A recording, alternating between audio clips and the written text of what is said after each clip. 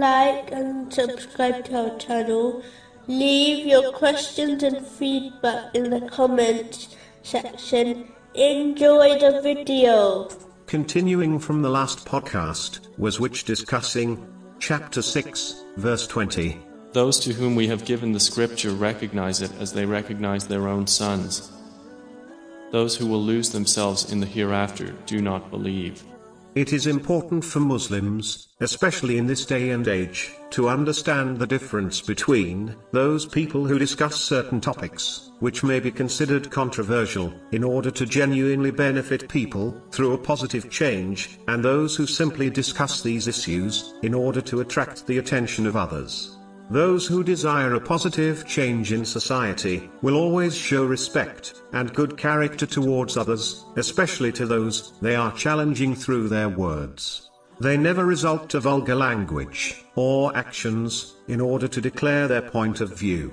They instead study and understand the subject they are debating about, without misinterpreting or falsifying information in order to support their point of view. Their criticism is always constructive, and their genuine and sincere intention to improve the society is shown through their behavior and words. These are the people who Muslims should pay attention to, as if they are correct, it will improve society for everyone. But if their viewpoint is wrong, they will accept the truth when it is made clear to them by others.